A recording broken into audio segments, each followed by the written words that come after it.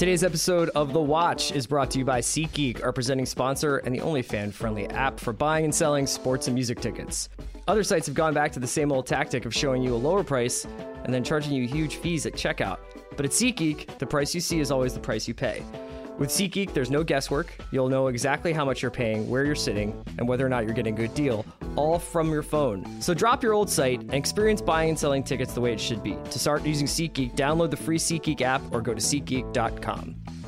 Today's episode is also brought to you by After the Thrones. Remember to check out After the Thrones, hosted by myself and Andy Greenwald. It's available after every episode of Game of Thrones on HBO Now, Go, and even HBO proper.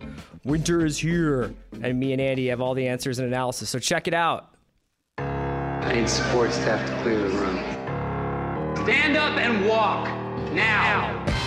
Hello, and welcome to The Watch on the Channel 33 podcast feed. My name is Chris Ryan. I am an editor for TheRinger.com, and joining me on the other line, he never takes his powerful necklace off.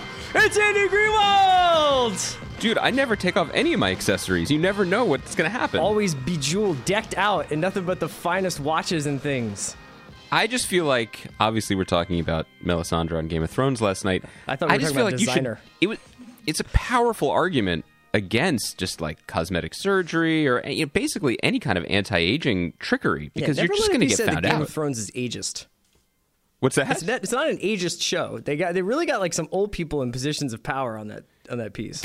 They have old people in positions of extreme nudity on this show. That's certainly true. Andy, we're talking about Game of Thrones. I don't know if everybody knows this, but you and I are doing a Game of Thrones after show on the HBO network. You know, I found out about that, and I'd like to commend us for being pretty chill about it on social media and not really promoting ourselves. We are hosting After the Thrones. We had some guests this week, Mallory Rubin and Jason Concepcion, both of whom work at The Ringer. You can check out Jason's ratings about Game of Thrones via the various non-website platforms that The Ringer has. He's going to be doing his Ask the Maester column tomorrow as a special newsletter. He'll also be doing a Facebook Live event for The Ringer.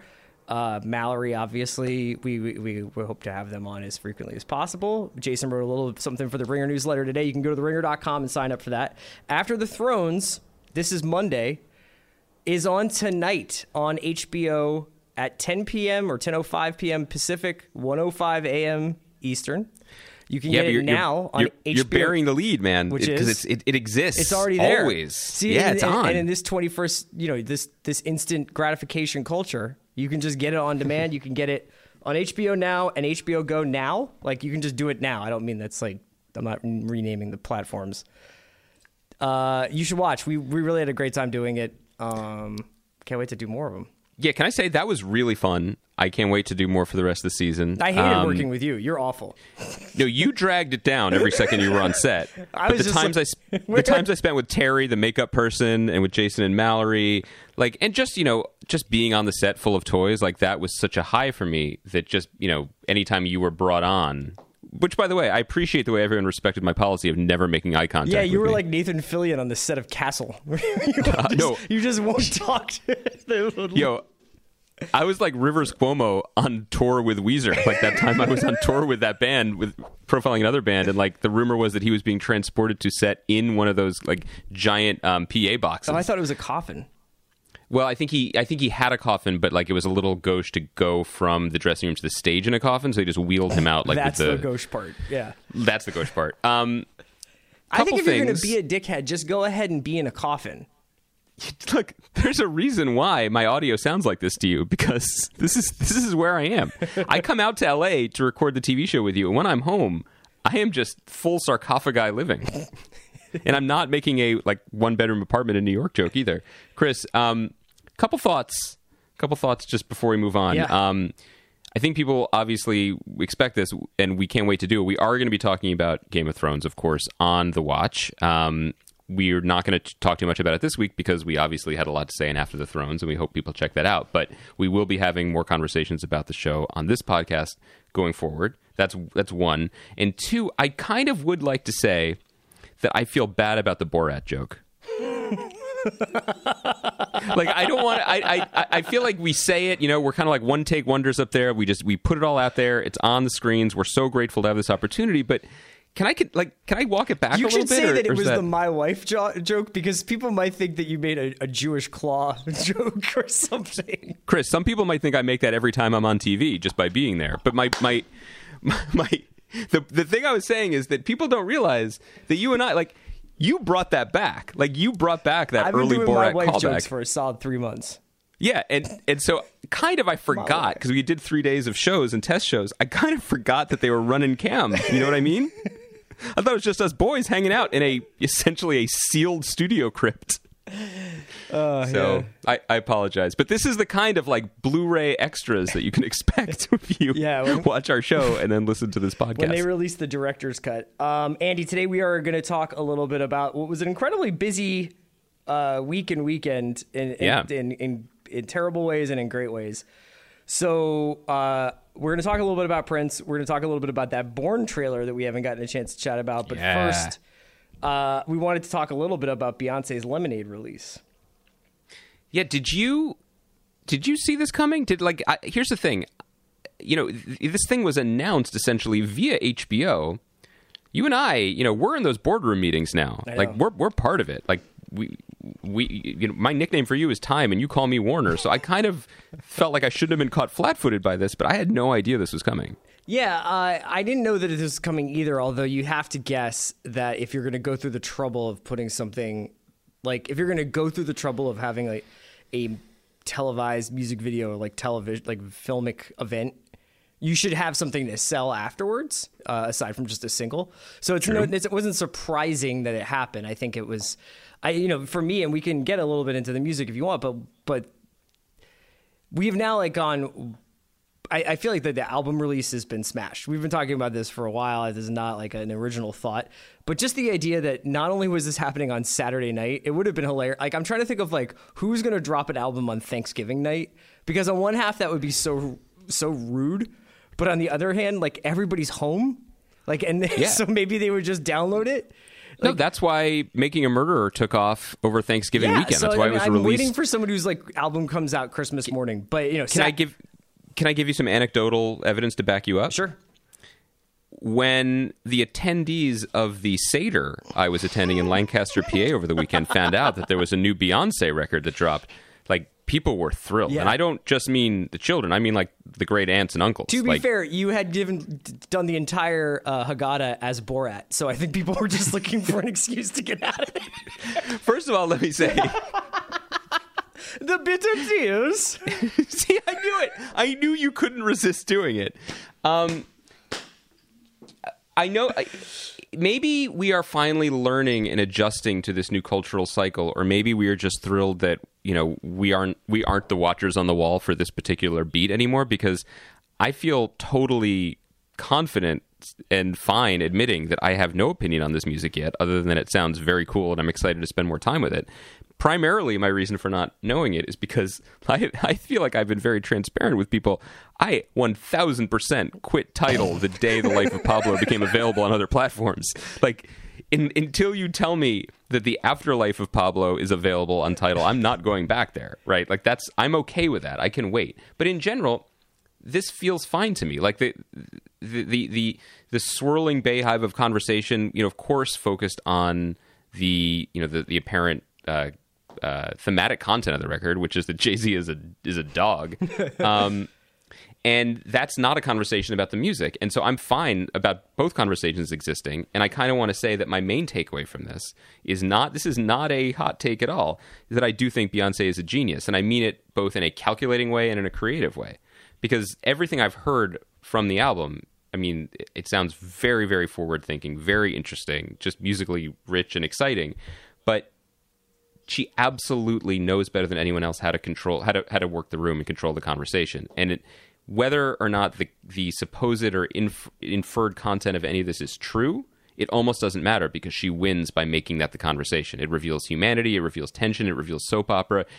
She's giving out little bits of like one link at a time on this bracelet, and everyone's just grabbing for it. Yeah. And I think that's just brilliant. That's how you get attention in a post-monoculture world. Here's what I'm workshopping. Here's my idea, because the thing is, it's 36 hours old. I've listened to it. I love Hold Up. I love You know what the biggest asshole take would be is if you were like, I'm really into the James Blake song.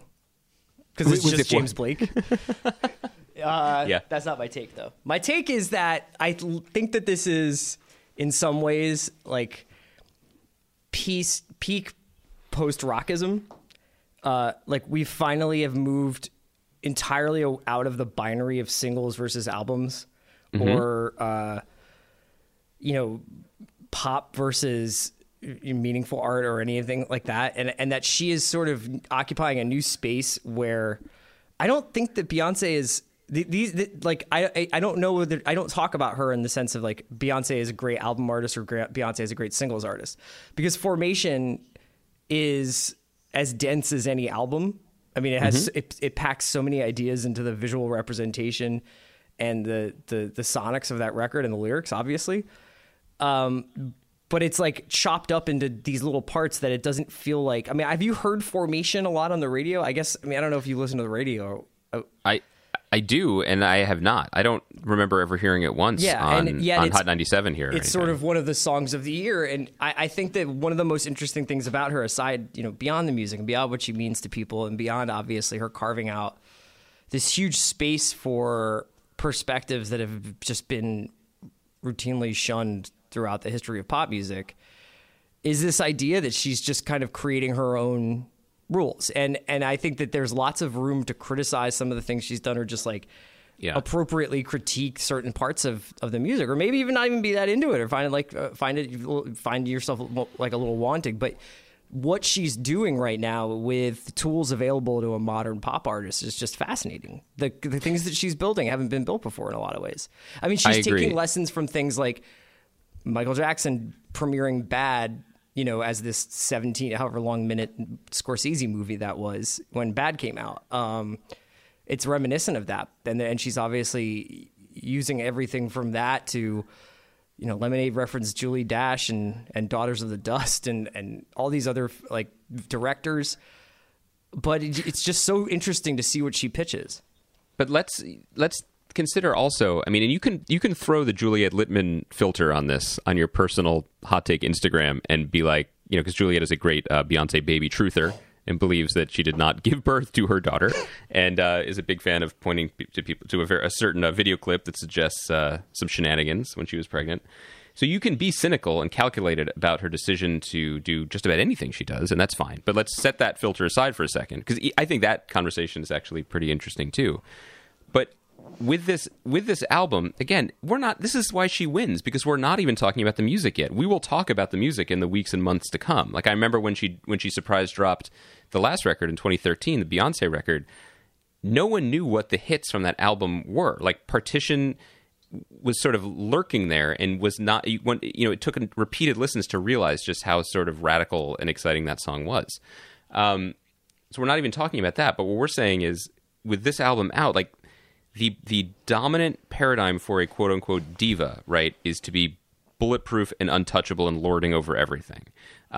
Whatever bits of humanity and emotion you let slip is very tightly controlled, right? Like drips and drops, but otherwise you are bulletproof. It's sort of, it's what Rihanna is sort of projecting all the time these days, and other people in that sphere. But more importantly, for someone like Jay-Z to be a dominant male rapper, the whole point of your existence is that you have sex with everyone all the time, and that's just what you do. And so for her to make this record, which is basically like, yes, I am me, but I am totally destroyed internally, and this guy is a fucking asshole, that is pretty radical, I think, for both of their roles, both in terms of their roles as individual celebrities who they are, but in terms of the roles they play in pop culture. And I don't know how that's going to shake out. And it's very, very interesting, Jay-Z's involvement in all of this. And, because I guess he shows up in the special at the end, and his own desire to maintain his family life separate and apart from this, and not to be, not to be pummeled by his sister-in-law in the elevator again. But what does this say about is he just incredibly comfortable with transparency now and his role in his wife's career?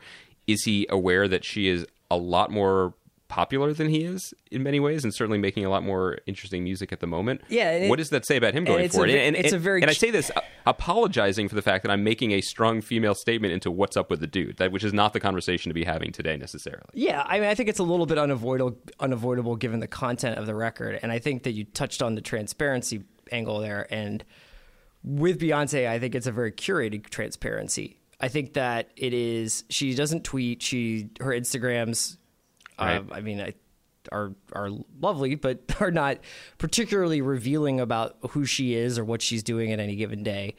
And she has sort of taken the aesthetics of life casting and being like radically transparent with people and vulnerable with people, but stripped away all the mundanity of it. So there is no like, check out this new coral lipstick. I mean, she does sell stuff, but it's all part of like the larger message that she's trying to send.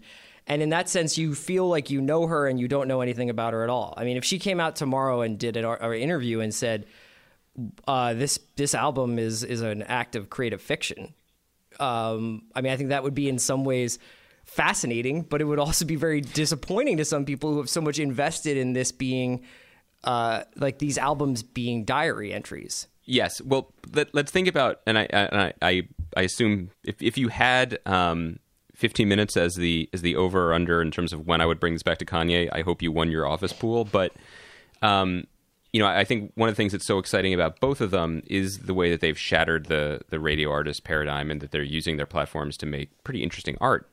And I would love it if it was just all creative fiction. That's pretty cool. That's a very rare and cool thing for an artist of her stature to do once they have the bully pulpit. But they're interesting counterpoints because Kanye sort of floods the zone with oversharing, so you don't know what's real and what isn't. And that in and of itself is interesting. She does the opposite. Her control is immaculate. And so it would ruin everything if she came out and said it's creative fiction, or if she came out and said it wasn't. You make the art and then you let other people interpret it, and that's the boss move. Yeah, it's almost this weird science experiment that she's trying to pull off, knowingly or not, where I think that when you engage with your public in any meaningful way, there is a reciprocity that is expected. So for as much as you're going to put out into the world, they're going to put it back onto you, and they're going to ask certain questions.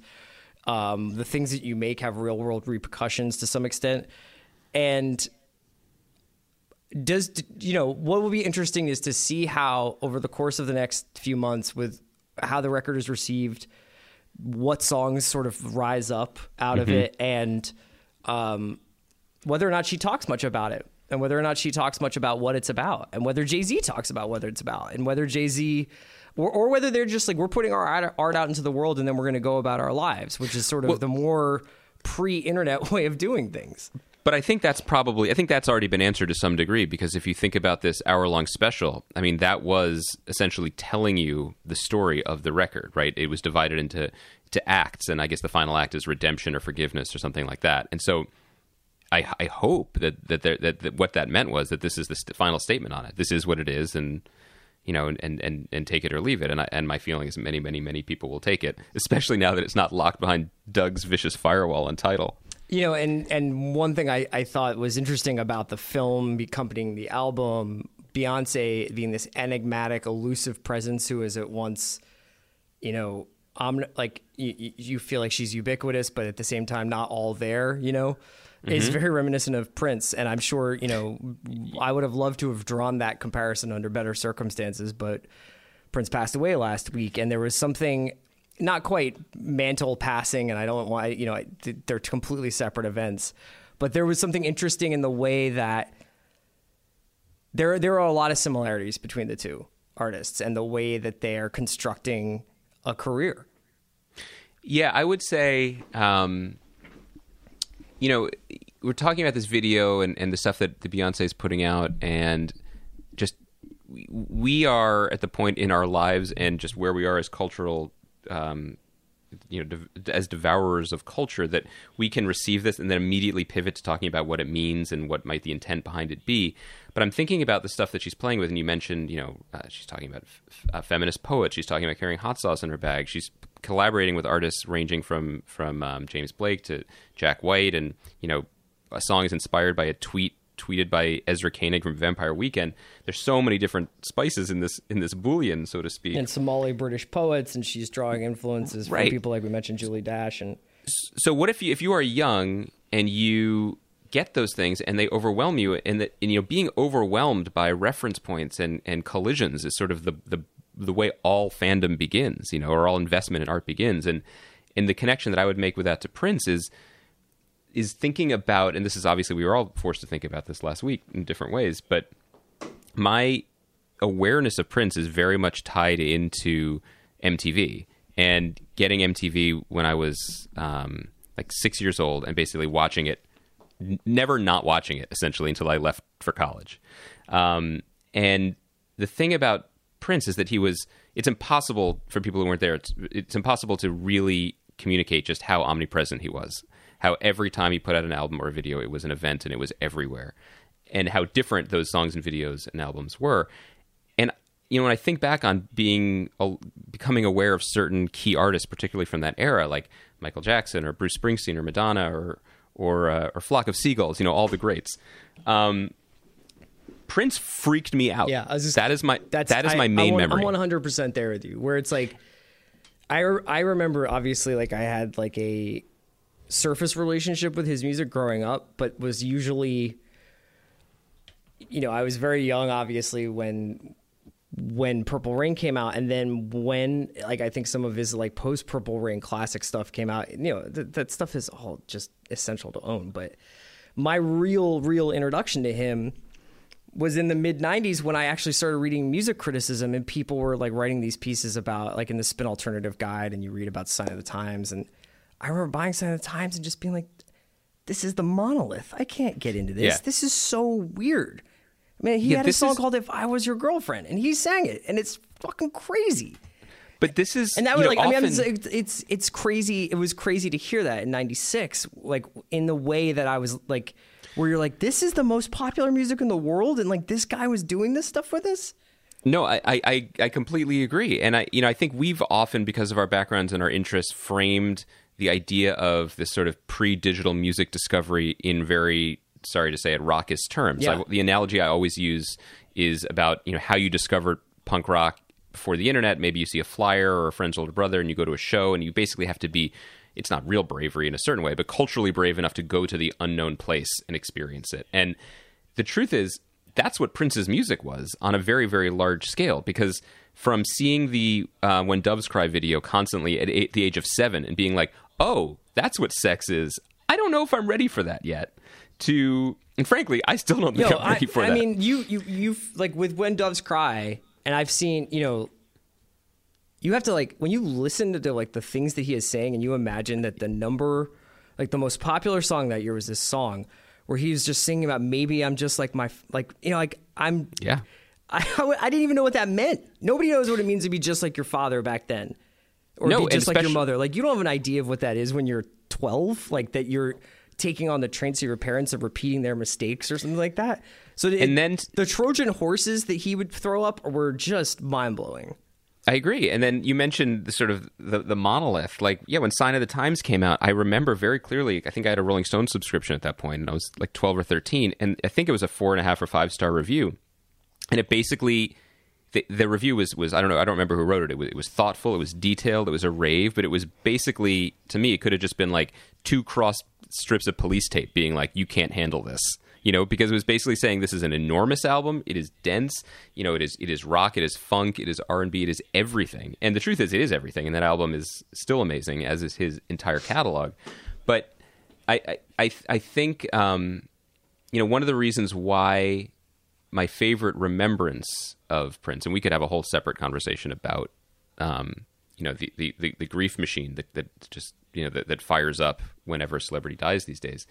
But might have been Rob Sheffield's piece in Rolling Stone, because we know Rob, he's a friend of ours, and he's for a long time been one of our favorite music writers. But he really contextualized Prince's art, not in the personal, through the personal prism that so much of quick Twitter reaction is about, but basically saying, here is exactly how this guy owned and defined the 80s. When he talked about how 1984, arguably the greatest year for pop radio ever, every artist from Van Halen to I don't even remember who else he cites. They were trying to make Prince songs, and then Prince made the best Prince songs that year. Yeah, and there's not a lot of artists. I mean, there's the Beatles, there's the Stones, there's Prince, where they have a bunch of songs that created like basically a rhythm, like where they were like, this is a template. So so people will do Housequake style songs or songs that like try to be Kiss, but yeah, you know, or Let's Go Crazy or Raspberry Beret. And then when Prince decided to do someone like a different subgenre of music, like he would play karaoke or whatever, and he would do I Could Never Take the Place of Your Man and just be better than all late period replacements, you know? Or yeah, it would just be like the best pop rock song that you could make. Or when he let other people do it, yeah. like Manic Monday for the Bangles, Nothing Compares to You for Sinead O'Connor. And let me just say, here's my personal anecdote. In 1989, when the Batman soundtrack came out, I didn't have a CD player, but I insisted on buying it on CD because I thought this was such a monumental thing. It was like investing in a baseball card?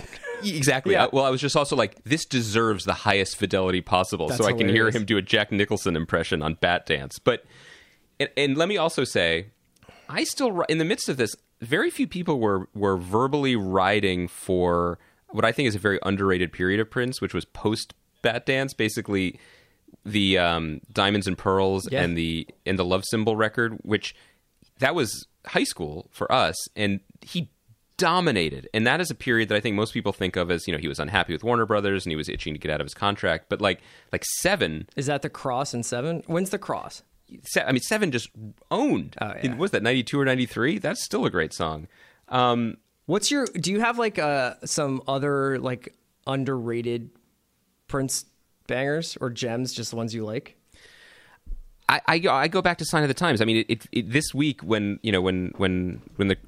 critics like us sort of lift their bleary heads from their desk to talk about it, I still think the Ballad of Dorothy Parker, which by the way, Rob Sheffield in that Rolling Stone piece just almost casually analyzes better than I've ever seen the song analyzed. The thing that he could do is to pull a song like that out of his back pocket in the midst of a double album that is not necessarily like anything he'd ever done before and not necessarily like anything he'd ever done since. I always point to that as my favorite for that reason. Yeah, I didn't get a chance. I saw Prince once when I was like much younger. I didn't get a chance to see him on this this piano tour that he was doing. Yeah. But two of my favorite sort of lesser known tracks are Sometimes It Snows in April and How Come You Don't Call Me Anymore. And he was just like Ooh, good. just like completely perfect piano ballads, completely note perfect. And How Come You Don't Call Me Anymore? I remember I'd never heard of that song, and it was in Girl 6, that Spike Lee movie where the phones are falling from the sky, which is a little bit of an on the nose imagery from Spike Lee, but you know, it was a very, very effective use of that song. At least he left us with so much music. It's That's a the real thing. tragedy, and it's, you know, he was so young, but he did. People are going to be able to explore his music for a really long time. That's the thing that almost, and I do feel like we have to say, his Super Bowl performance was the greatest of all time. Oh yeah, that was I'm like glad- the thing was when he just goes into Foo Fighters' Best of You, and now it's like Foo Fighters probably shouldn't play that song anymore. No, I mean he just almost in the best possible way, contemptuously, dismissively better than Yeah. anybody else, even at their own stuff. And you know that clip that's been going around of him soloing it on "While My Guitar Gently Weeps," the song And he Tom apparently Petty's had. just like laughing because he's just like, I might as well have two left hands. Look at that Hall of Fame clip, and it's basically a dividing line on that screen between what music is thought of as being and what it could be, because it's Jeff Lynne and Tom Petty, and no one rides harder for Tom Petty than the two of us. But you know, they're doing essentially a respectful, traditional interpolation of a Beatles member's song, and then Prince comes in and is like, "Okay, you could do that, but what about this?" It's literally the Marvin Berry phone call from Back to the Future moment, and that was so interesting to see because he was so deeply rock and roll in a way that is very not au courant and very not, you know, it's sort of I wish I could cite this, but one of the smarter things I read in the last week was basically saying that one of the reasons Prince disappeared in many ways from the mainstream musical stage, not literally because he was always touring and always performing, you know, 3, 4, or 5 hour sets, but certainly from the radio or from the national conversation, was that he represented the perfect nexus of R&B and rock and roll, and he could never really account for the fact that pop and hip hop took over. Like those weren't the fields that he was Right. as interested in pursuing.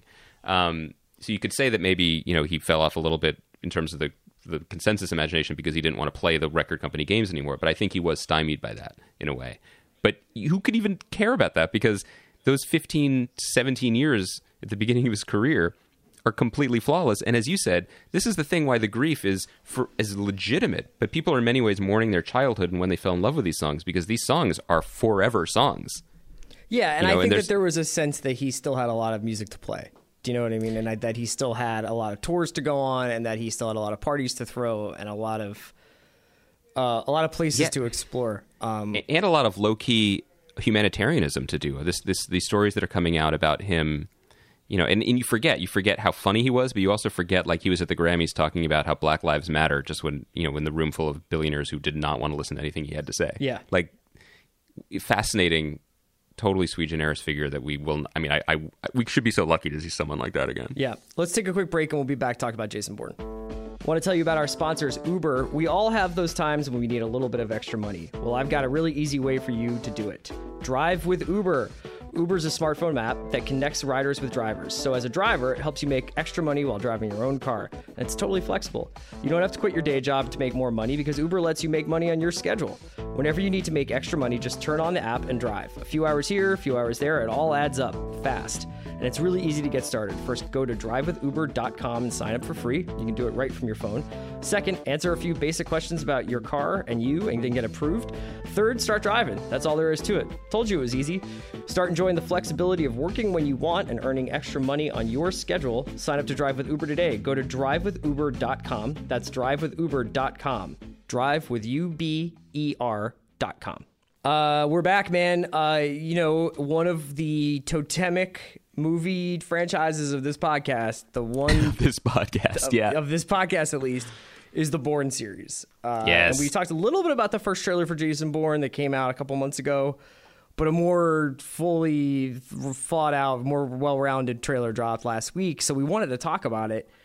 I'm going to play a little bit of devil's advocate here with you. Okay. Okay, because I just feel like if we're just like, duh, I took the Molotov cocktail, it's just, where are we going with that? So here's one thing. I don't think I ever noticed how formulaic the Bourne movies were until I watched this trailer. Oh, yeah. Because I think I thought, okay, Greengrass is coming back and Damon is coming back, so they must really have something new to say, because that was really what they had been sort of stressing over the years is that, well, we won't come back unless the story writes. You don't want to come back and ruin what we've established unless we have like something else to say. Mm-hmm. And I don't doubt that they think and that there will be like a lot. It will be very cool, and I'm happy for them that it's going to be about a post-Snowden world. Yeah, I'm not so sure if Snowden is like the story crack that people seem to think it is. For all no one's quite cracked that story crack. Yeah, it's like I got it. Everybody's listening. But, I never noticed how the movies are basically he's on the run with a phone getting into fights while there is on the other side a control room of people monitoring him and stressing about what he's doing. And that is essentially each one of these movies. You're not mentioning the crucial role of the Queen Julia Stiles in all of them. No, I mean, I didn't know that Nikki was going to be the main character of this movie. Look. That's great. I completely agree with you, and I hear you. And, if you're sitting trying to crack, like, what's the next story to tell here for a story that is essentially finished, while pretending that this isn't just the best American Bond that we'll ever get. And maybe that's where you got to go. You got to be like, it's American Bond. Now, I can just as easily jump and just tell you all the cool things about this, but you go ahead. But I'm saying that, but I think that we need to embrace that as fans, because just if you're trying to crack the story here, I don't know who I am, him saying, now I know everything, is really the only thing left. Because that's the thing, is he's like, I remember everything, and she's like, but you don't know everything. And right. And so it's essentially like you don't know anything. That's a good point. Here's what I want, though, and you mentioned Bond before, we got to Bond before I intended to, because what I wanted to say was, as much as, every year when the Oscars come around, and there's a lot of discussion, like who's going to get the Hammer slot in the In Memoriam segment, like who will be the person who gets to fill that crucial role. Similarly, like every time there's a Bond movie, it's like, well, who is going to be the quote unquote Bond girl this iteration? I feel like just as valuable in terms of Hollywood jobs or real estate should be the position of the person who gets to stand in a room full of monitors and screens wearing a disheveled shirt and say, "Oh my God, that's Jason Bourne." Now, this time, Vinyl's own Eto Essendo gets to do it. And I definitely said his name wrong, and he deserves better. But thrilled to see him in that role, a role previously filled by such luminaries as David Strathairn, Chris Cooper, Brian Cox. Like, this is Ed Norton, although he didn't really say it, but that was the role. Like, that is... To be a tech in it's a stepping stone, right? Mm-hmm. The god Corey Stoll was an anonymous tech in Bourne Legacy, and look at him now, Frenching Andrew Rannells on the season finale of Girls. Like, anything is possible for this role, but it doesn't matter that it's expected. I just hope in my life to one day either just be in the same room for the creation of something as emotionally electric as a dude who is stressed out with pit stains saying, "Oh my God, that's Jason Bourne." So here's also the other thing that we haven't really thought about is the possibility that Jason Bourne is actually part of the Ocean's 12 side universe, and that this film is actually just Linus versus the Night Fox. Because Vincent Cassel plays the Clive Owen character in this movie. I mean, don't you think that they're steering into those things by having Tommy Lee Jones hunting a fugitive? I know. Like, I think they know. And we also didn't mention, this is a movie with two queens. Yeah, because do you think that... So you're going to talk about Alicia Vikander. To be clear, I've been talking about Alicia Vikander for the last 3 weeks. You just haven't been able to differentiate it from the other things I've been saying. Is Vikander wearing a Bluetooth headset the ultimate heat check? Like, what if she had a fanny pack on too? Can you think? Yeah, seriously, could she have like a beer helmet? Like, what could Vikander do? I like you're saying. His interest. So what if she showed up in this movie wearing a Bluetooth headset, a flip phone, a fanny pack, a "Make America Great Again" baseball cap? And she was like, "Jason, I can get you out of Tangier." And she was chewing tobacco like 91 Lenny Dykstra. Yes. Yes. And she was like, I could get you somewhere safe. This is only making her more attractive to me. What am I doing? I could take you to Lenny Dykstra's brokerage office. I have a safe house there. No one's been paying attention to it since the financial collapse. Yeah, now she's just even hotter. Thanks a lot. I don't even know if I can continue with this podcast anymore. Well, what else you got? We want to talk about any TV stuff before we go. I wanted to let people know with the re-ups, we're gonna try. Like we're gonna try and do some stuff. Yeah, like Thrones preview stuff and just TV check-ins, but it's all schedule permitting. Yeah, because we're filming the show in LA, but. I did want to, we missed it last week. I did want to jump on The Night Manager for a second, which is the AMC miniseries based on the John le Carré novel. It premiered last week. It stars Tom Hiddleston and Hugh Laurie, and I think we're both in on this. I think we're both excited to watch it, mainly because as soon as they said John le Carré adaptation, or even before I saw his name on it, they were like, "Oh, European spy thriller with a good cast." Obviously, you and I are all in on it. The interesting thing about it so far, to me, and I don't think we've even talked about this offline, so I'm curious what you think. I've only watched 2, and the cast is great. It's really great to see Loki as a leading man. I think Hiddleston is a really good, interesting actor, and I think it's so funny to see Hugh Laurie use his actual speaking voice. I know. After seeing him diagnosed not lupus for 9 years, and then also he's on Veep currently. It almost feels like a dare. But these guys are terrific, and the show looks really good. But the vibe I'm getting from it, which doesn't take away from my enjoyment, is that it definitely feels like an attempt to spin a legacy forward. And what I mean is, le Carré is very much still alive and writing, but he's a little bit older. And the main dynamic of his work that we love is a certain chilly precision, that especially worked with the Cold War books. But I think it's come out best when filmmakers or adapters have embraced that, like with both versions of Tinker Tailor Soldier Spy. This is the first project that his children have embarked on, basically to keep his stuff moving, keep that IP moving, right? Mm-hmm. So in a way, there's a lot riding on it. Trader is coming out pretty much now, right. Anyway. Yeah, it's not just here's another great le Carré book. Let's prestige it up. It's like how can we spin this forward and get a place at the table of television movies going forward.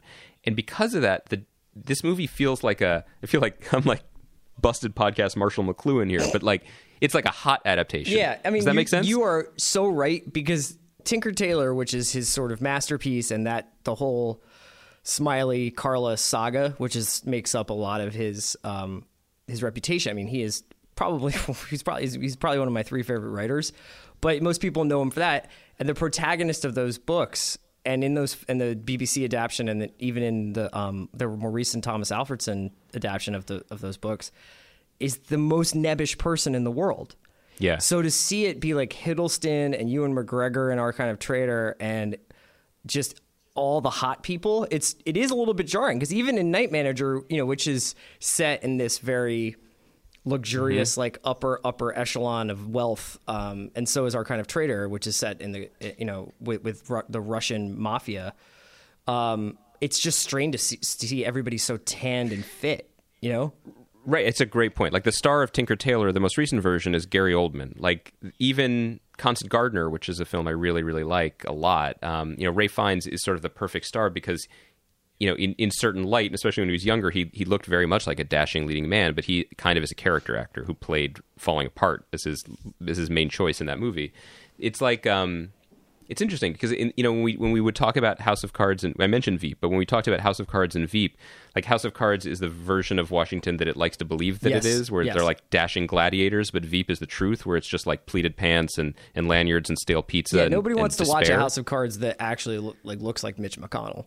Exactly, and the thing about that makes Le Carré so devastating is that he shows just the bureaucracy and the mundanity that defines these spy games, right? Like people looking for kicks and thrills in a world that is essentially value neutral on heroism. Yeah, my favorite part of Night Manager so far, I've seen the 2, is definitely Tom Hollander, who is also the most British, like normal looking British person in the show so far, and he plays Corky, and he's a great British character actor who's been in tons and tons of stuff. But it's like he is the kind of actual real Le Carré. And Hiddleston and Hugh Laurie and Elizabeth Debicki, who's incredible. I was going to say, she's really good. Yeah. I really like her. So, yeah. Yeah, that's pretty interesting. I think one last thing I wanted to jump on here, because, if our podcast is nothing if not of the moment, especially our in general, that's usually reserved for our film coverage, when I like to review movies that are anywhere from 12 to 27 months old. But a song that really got us through the taping last week of After the Thrones, Designer's Panda, just hit #1 in America. And I just want to know. I just want to like open the tap and just tell me what you have to say about that. About what? Panda is the #1 song in America. Wait, like isn't that Panda? Isn't that weird? Panda? No. I'm talking about Panda. That's fucking crazy. I like this song, but that is one of the weirder #1s in a minute. Like I was like, Tate, is Panda for real? Like, you like that song? Tate's shaking his head. Tate just doesn't want any part of it. Like, but there have been some smart things written about this song where it's just like, what a life cycle. What? Of course, but he's past that now. Like, this is the thing about this song. Has this life cycle ever existed before, where something is released and everyone's like, ha ha ha, this is a novelty ripoff single because this 18-year-old... When Panda comes on, do you listen to it? Always. Yeah, all the way Absolutely. through? Or do you wait for I Got Broads in Atlanta and then you move on? No, I'll never give it up, because the thing about the song, obviously I like it best when it's interpolated into Father Stretch My Hands Part 2 on the life of Pablo, Yeah. But the thing about this song, we were talking about like creative fiction and performance art. Like, maybe this guy is a genius, because when an 18-year-old from Brooklyn who just was playing video games and bought a beat from some dude over YouTube, and then the first thing he says is, I've got broads in Atlanta, when both are demonstrably false. Like, hip-hop, Rick Ross aside, and that was an issue, usually doesn't embrace fabulous, what if this is just a genius long con, and he what if this dude is just like a collage artist, like what if Designer...